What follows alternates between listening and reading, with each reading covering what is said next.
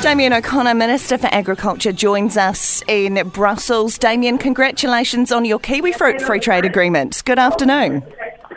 Well, good afternoon. Thank you. It goes way beyond kiwifruit, believe me. And, there's some disappointment with dairy and beef. But actually, we've opened up 30,000 tonnes of butter, or 36 it is, from a quota arrangement that actually delivered nothing effectively. So, there's real progress and real opportunities for both those sectors.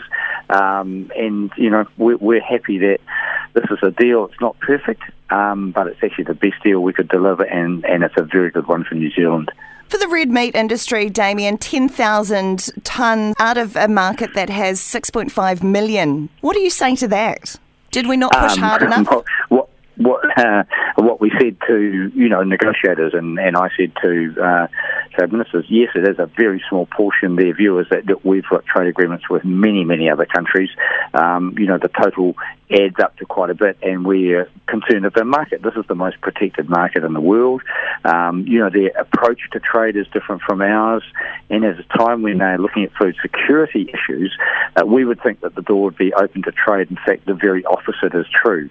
And so getting this over the line wasn't easy, and we've got a lot of areas we've made huge progress, and others that we've made good progress. Overall, well worth the effort. Did our negotiators roll over too easy? Were the EU negotiators nastier and rougher and tougher than ours were?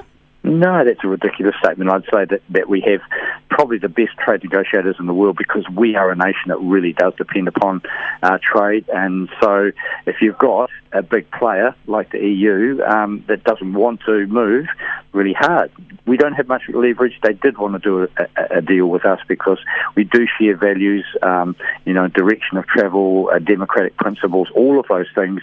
They wanted to do a deal with us. And of course there are some opportunities for EU into our market, but it's very small. So you've got to deal with the realities of leverage when it comes to trade negotiation. We got a very good deal. But did they get a better one, Damien? You could say, what did they get? Of course they got opportunities into our market, but we are 5 million people, a long way. Some would say that, and they will, and I know the farmers are saying, look, we've opened up their market to lower cost New Zealand product, and what have we got out of it? So look, it's interesting that's the realities of trade. It is a compromise in the end. On balance, we've got opportunities that, won't guarantee success. It depends upon the exporters as to whether they want to take up those opportunities, from what's on the table. So where to from here? Do we look at other markets, other free trade agreements to help our beef and our lamb and our dairy take their wares to the world? Well, I don't think we've got enough product to fill all the market opportunities. If you have a look at our trade figures, we've had really good, solid growth in both of those areas over the last 12 months, and we've still got markets. We've got 38,000 tonnes of lamb into the EU in this agreement, additional to what we've had, half of which has not been used for a long time. So there are, trade options there, but exporters, rightfully so, will go to the highest value markets. It doesn't mean to say there's not plenty of places to sell our product. What about at our end, Damien? Are our tariffs too low coming into New Zealand? No, they're pretty much zero now. We don't have tariffs. We don't put blockage in the way for people bringing in. It might be tractors. That lowers the costs. It's tractors, fertiliser, all of those things. We have very little or no tariffs. That's been the approach that we've taken basically since the 80s.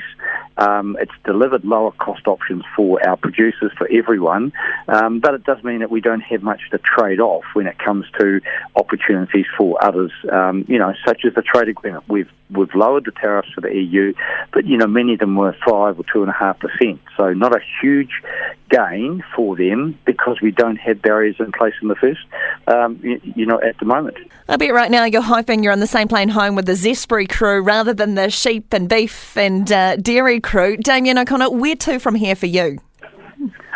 Look, I don't know where they are going, and I'm going through London. We've got a reconnecting event, New Zealand with the World there, just reminding people that,